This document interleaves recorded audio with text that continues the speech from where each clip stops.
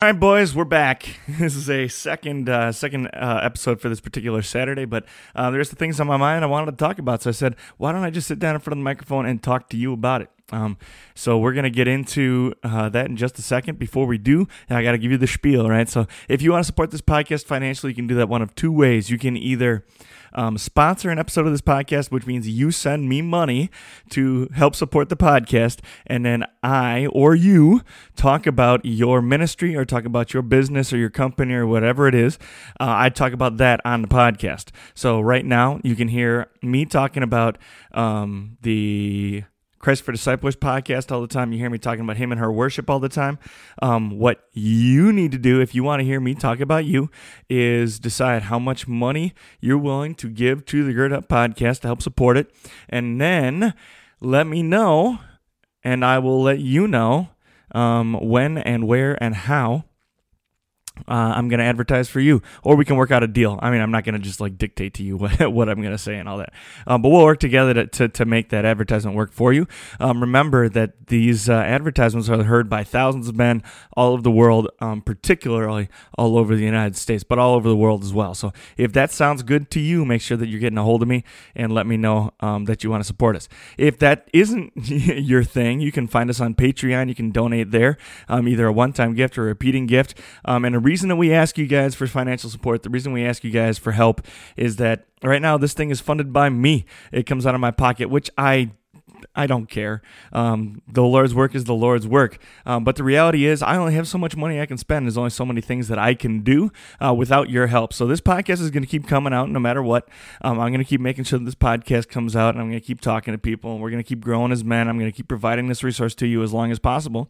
But the reality is right now I'm living on a private or a parochial school teacher salary, which those of you who are familiar with parochial school teachers is not that much money. And I'm paying for this thing by myself. And like I said, God's work is God's work, and I feel blessed to be in a position where God can call me to do something. I can fund it myself. But if we want to do more things, if we want this thing to grow, some of you guys have been talking about getting together, doing meetups and that kind of thing. All of that takes money, even to just get the ball rolling on it. So if you're willing to donate, if you're willing to help support the podcast, you can do that. If you love the content that you're hearing, make sure that you're sharing it with word of mouth, getting it out to the people that you know and that you love, particularly the men in your life who need to grow as men of God. And then make sure you're following us on social media. I am the most active on Instagram. That's my social media of choice. But we also have a Facebook page, and we have a Gird Up community on Facebook where men are welcome to interact with each other. We're going to keep working on getting that thing more interpersonal here as we get to growing as men of God. With that being said, we're going to get here into second installment of Saturday podcasting here, talking about two things that are on my heart and on my mind today. Here we go.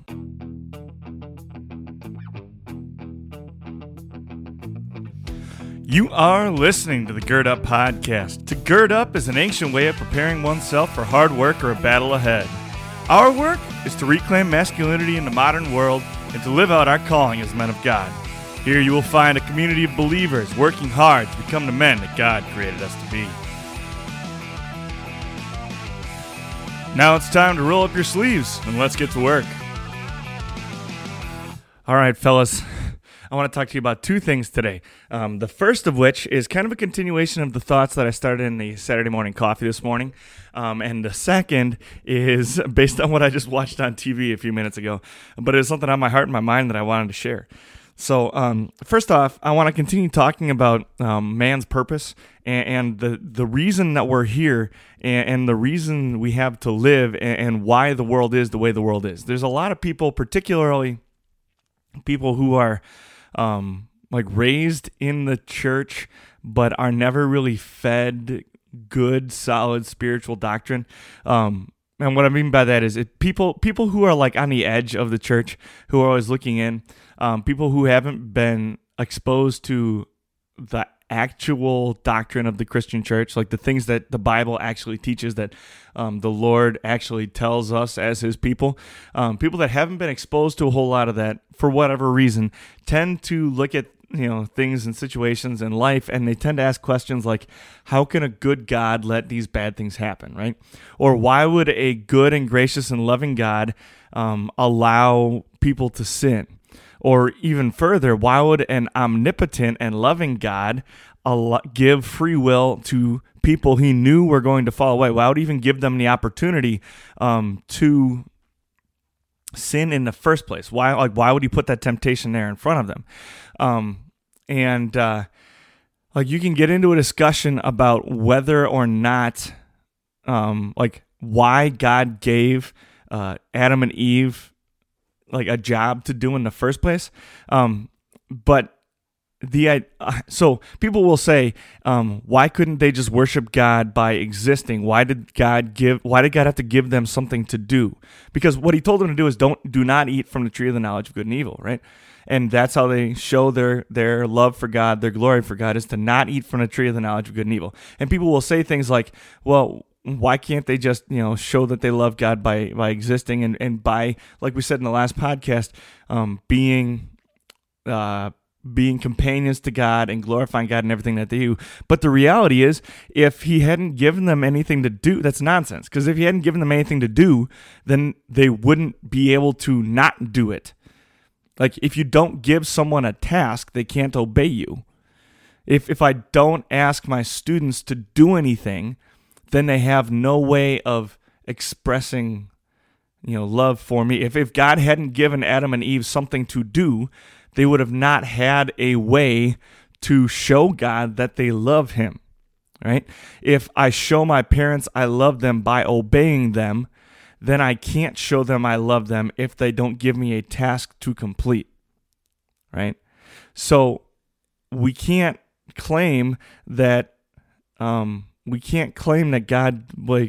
did something wrong or didn't. He was giving people the opportunity to praise him and glorify him and love him. And in the perfection of creation, the order was perfect, and they were able to do that. As long as Adam and Eve did exactly what God said, everything was perfect. Nobody ever stepped out of line. There was no sickness and crying and pain. There was no death. There was no nothing. All of that is a result of the corruption that entered the world when sin entered the world. And so that great and mighty corrupter, that prince of lies, that father of darkness, the devil, came in and he did exactly what he does. He corrupted the minds and souls of Adam and Eve fell into sin. But the reality is that creation was created perfect, and creation was, in perfect order. And even though creation is no longer in perfect order, creation still remembers, and we, the created, still remember the perfect order of things. We remember how things ought to be and how they should be. When we talk about nature pointing us back to God, and when we talk about signs of God's love and grace and mercy in nature, that's what we're saying, is we can see the order of things that was meant to be. I think we've all had opportunities to see a natural view, right? Where you stand on a hilltop and you look out and you see the beauty of God's creation. When we're seeing the beauty of God's creation, when we're having those mountaintop experiences, we are seeing a small glimpse of the perfect order of God's creation, right? When we enjoy laughter and camaraderie with friends and relatives, with the people that we love, that bliss, that heavenly joy that we experience in that companionship with each other is a small glimpse of the perfect order, that perfect heavenly bliss, that Eden that we've lost, right? That's the same thing with sex. God told Adam and Eve to be fruitful and increase in number, and he told them to become one flesh.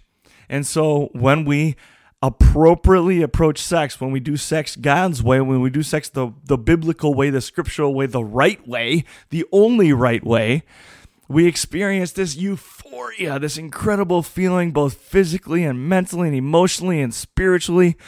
And it's a blessing from God. It's a small glimpse. It's a small little glance into that perfect order of creation as God created it in eternity. We have not forgotten the order of created things. Now, you and I are not perfect, and we are not able to do what God asked us to do and called us to do and called Adam and Eve to do, which is to order the earth and subdue it, right? And so we don't have the ability to go back to perfection once we've been marred. And so God sent Jesus to be our substitute and to die for us and to provide salvation. But he did not just fix all of our problems in that moment. He gave us eternal life. He gave us, the way of life and salvation, but he still gives us the response. He didn't clean up the mess for us. He gave us salvation, and now it is still our job. It's still our responsibility as men and women of God, particularly men of God, to rule over the earth, to subdue it, and to increase in number those who love the Heavenly Father and bring glory to him, to increase that number. So it is our job. God leaves it to us, the corrupted, right? We live in a corrupted world and we ourselves are corrupted. He leaves it to us as men to reorder the world, to reorder things. And because of this struggle, and because we cannot ever actually successfully finish this struggle, right? Because there's always going to be sin. We cannot uncorrupt ourselves. Because of this, we're locked in this continual battle, this continual spiritual battle, this continual fight against wickedness and evil, this continual striving to bring order back to the world. We're ordering our chaos. That's what we're doing as men, is ordering chaos for all eternity. And one day, the Lord will return, and he will bring things back to the order. But he's the only one that can successfully do that. It is our duty and our struggle as men to do what God commanded us to do. And we cannot earn our salvation, and we cannot earn our place in heaven by that struggle, but it's nonetheless what God has called us to do. And that's our purpose as human beings, is to continually fight. And there are times where we achieve that order or something close to that order, and there are times where we fail to do so. I think my favorite examples of this, if you don't understand what I'm saying, I think the best examples of this are the Inklings. So C.S. Lewis and J.R. Tolkien. They both write about this in their writings. They have this continual journey, right, of good things are corrupted and made. So things are created good. They're corrupted and made evil. There is a struggle and a battle to make them good again. And then the evil is cast out, and over time it becomes corrupted and evil again. And they both have in both of their universes or worlds or whatever creations, whatever you want to call them, they both have an evil force that is returning again and again and corrupts. It's a picture of the Christian struggle. It's a picture of the Christian world fighting back against the spiritual world, fighting back against the assaults of Satan and the world and our sinful flesh. Right? In the Lord of the Rings, you only see one of those battles, right? But things were created good, and then in an effort to remain good, they create the rings, and then the rings are tarnished and made evil. This is a way oversimplification, but the rings are tarnished and corrupted and made evil, and then evil starts to take over the world, and then that's where the story begins. That's the Bilbo's whole thing, right? Is that fight to eradicate evil, and they eradicate evil, at least for the time being, and then they all live happy lives, and then over time evil comes back. And so that's the story of the Lord of the Rings, is them fighting evil, and eventually they flush evil out and they destroy Sauron or whoever the head guy is, and they destroy him and they flush him out, but he never dies. At the end he walks off, and he's stripped of his power, but he has the capability and ability to come back and do it again. And so there's this consistent struggle over and over. C.S. Lewis talks about it with the kids, as each one of the books is a new struggle to overcome evil, right? So the first book is creation, and all things at the end of that are good. The first book, he creates this universe, and all things are good.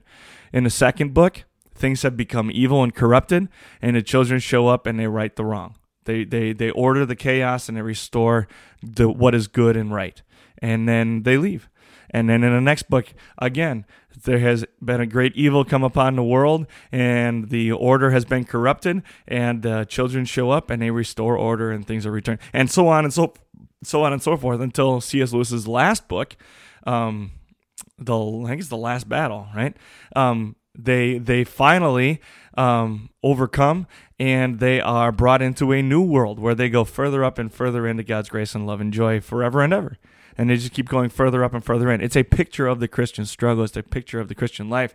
It's a picture of the Christian world. That's what they're showing us. And so our purpose as men is to continually fight that battle, to restore order in our homes and our families and our churches and our communities, to be continually restoring that order, preparing our own children to restore order, and doing that so on and so forth, and bringing order to a world that has been disordered and become chaotic because of sin. I hope that makes sense. I wanted to share that with you. It is kind of deep thoughts, but I wanted to share that with you because it was something that was on my heart and mind, and it's changing my world because that's the way I look at the world, and it's true. Like, that's the crazy thing, right? That's the incredible thing. The important thing is that this is something that's true. This is beyond religion. This is bigger than religion. This is not created by men. This is the truth of Scripture. This is the truth of the universe, the only truth of the universe. This is the story of God. This is the story of us as men. Anyway, the second thing I want to talk to you about is I was watching The Voice. I don't know why The Voice. Actually, I think I do know why The Voice. Anyway, The Voice is the only contest show that I watch. And I don't keep up with it. I don't watch it live, and I don't vote or any of that kind of stuff. But I will watch it on Hulu when I get a few moments here and there. And this is a weekend that isn't chock full of things. I actually had an opportunity to schedule a coffee, not a coffee date, but it was a coffee meetup with one of the guys today. It was Paul Young, who is working on our website. So shout out to Paul Young. Thank you. He's helping get the Gird Up website together. It's not quite finished yet, but you can go log on, type in girdupministries.com, and you'll find the website there. It looks really good. Paul is definitely a friend of the podcast. It was really good to sit down with him and chat with him and get to know him today, which is cool. But thank you, Paul, and thank you all the men of Iron Men of God who have been helping support the podcast and doing some cool stuff. I can't wait to continue our relationship with each other and make both your ministry and my ministry better through it. I look forward to it. It's exciting. But anyway, I've got time on my hands, so I was watching The Voice. And it's getting to the point where they're eliminating people. I'm actually caught up right now, and they're eliminating people. And so they get to the point where they're eliminating artists, and it's really interesting to me who America votes into the next round and who doesn't get voted into the next round. It's not necessarily, at least in this instance, it's not necessarily the most musically gifted people. And it's not necessarily the most attractive people, and it's not necessarily the best performers. It's the people who are the most genuine that get voted through.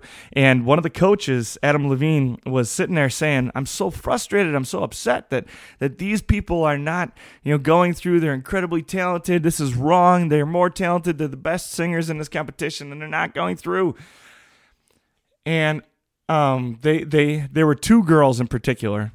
There's one, she's a big white girl. There's no getting over. She's overweight. She's never going to be a supermodel. She's not unattractive, but she's overweight. She's never going to be a supermodel. She's not like your picturesque, rock chick. She's not like the picture of the pop singer. She's no Ariana Grande, that's for sure. The girl can sing and she's very talented, don't get me wrong. But there's another young lady who is just drop dead gorgeous. She could be on the cover of any magazine. She's the most. It doesn't matter what room she's in. She's gonna be the most beautiful girl in the room. She's that kind of girl, right? If you've been watching the show, you know who I'm talking about. But she's caked in makeup, right?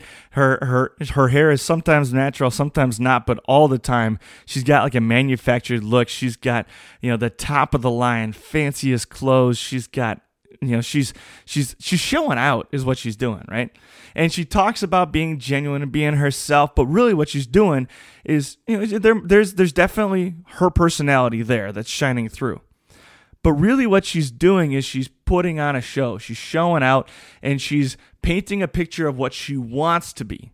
She's painting a picture of what she, has in mind. She's painting a picture of who she would like to be, and she's painting a picture of the ideal.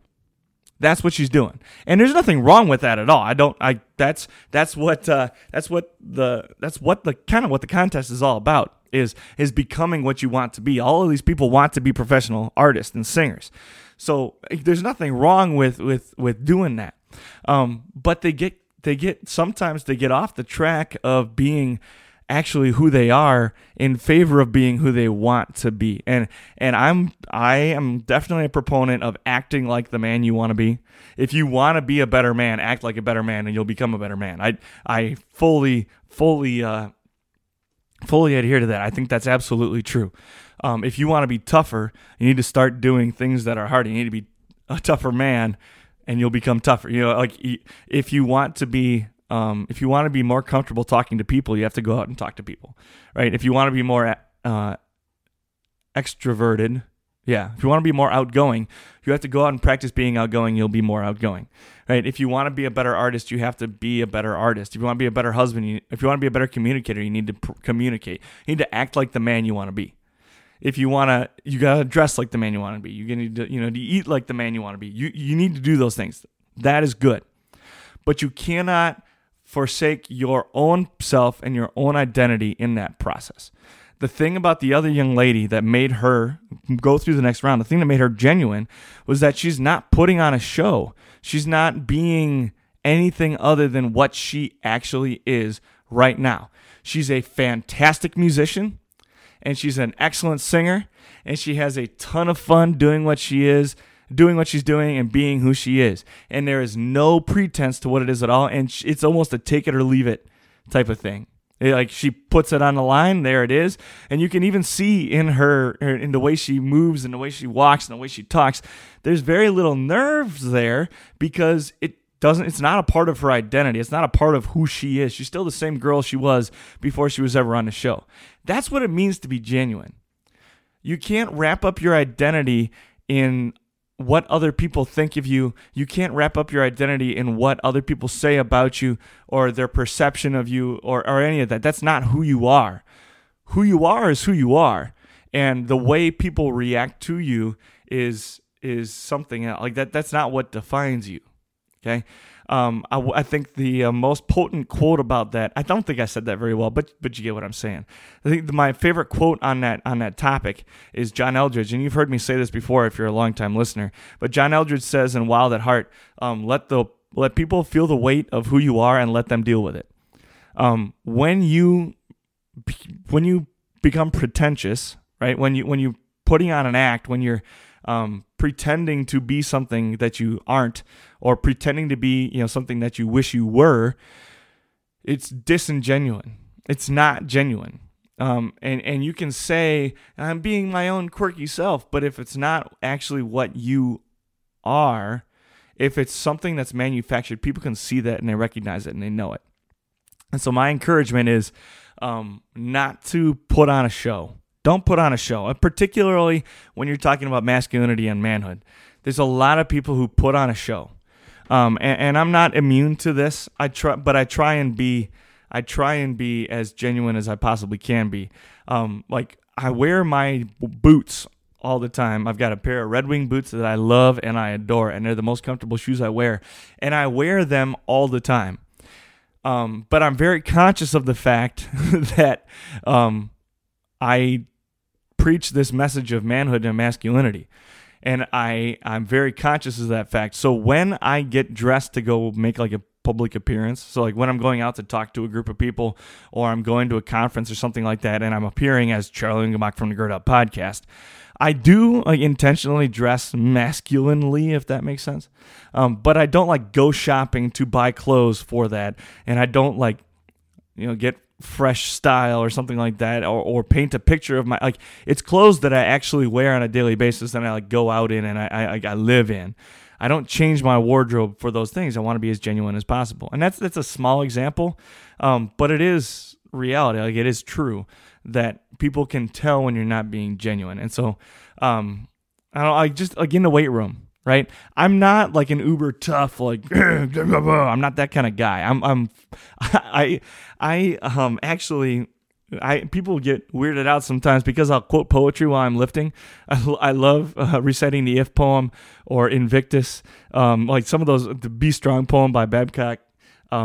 There's some poems that are my go-to poems, and I'll recite them when I'm working out, like when things are getting hard, and people look at me like I'm nuts. But it's a genuine thing. It's the instant outcry of my heart, right? When I get disingenuine is when, there's a bunch of other guys in the weight room, and I start going like, what's wrong with you? Doing all that kind of stuff. Like today, I saw a couple guys in the gym, and frankly, they didn't work very hard. I know you two are listening, and I'm calling you out on it. Like they didn't work very hard, which I don't know what their workouts were like during the past week. I don't know what I don't know what their goals are or anything. Like I have no business saying a word to them about their workout. But they didn't work out very hard. They weren't in there for very long, and they were packing up and leaving. And they were lifting weights the whole time. And I looked at one of them and said, "What, you're not going to lift?" And just smiled and stopped saying anything. And in another circumstance, it would be completely appropriate. But it came from a place of me thinking, those guys don't. It was me thinking more of myself than I ought to have. And because of that, it was a disingenuine comment, right? It wasn't me genuinely being Charlie and enjoying my time in a weight room. It was me trying to be something that I'm not.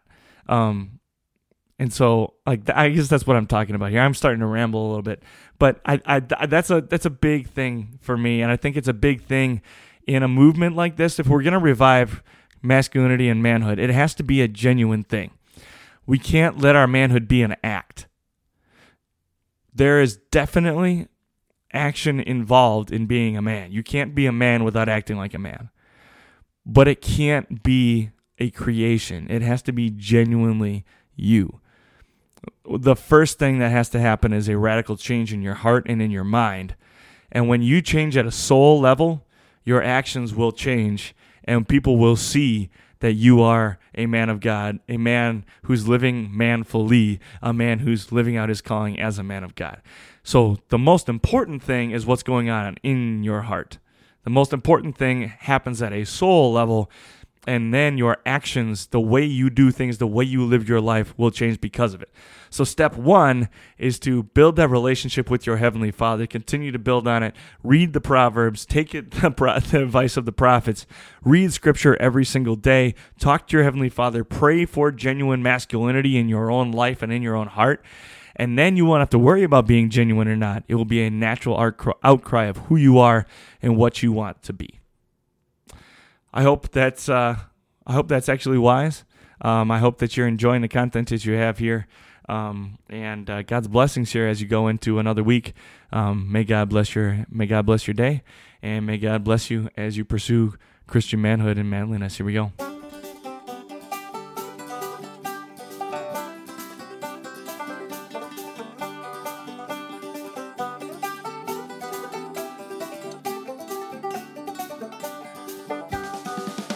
Thank you for listening to the Gird Up Podcast. If you like what you're hearing on our podcast, make sure you're sharing it with friends and family, men in your life who you think need to hear our message. You can find us on social media, on Facebook under the Gird Up Podcast, and there's a Gird Up community as well there where you can interact with other men on the journey toward Christian manhood. You can find us on Instagram as girdup_like_a_man. If you'd like to help us bring our message to more men just like you all around the world, you can hit up our Patreon account. Type in www.patreon.com/girdup. And finally, please leave a 5-star rating or review on whatever platform you use to listen to our podcast, whether it's iTunes or Spotify. What that does is it helps us get more attention in the podcast world and bring more men to our message. Thank you again for listening to our podcast. Thank you for all the ways you support us and help spread the word. Until next time, go gird up and be the man that God created you to be.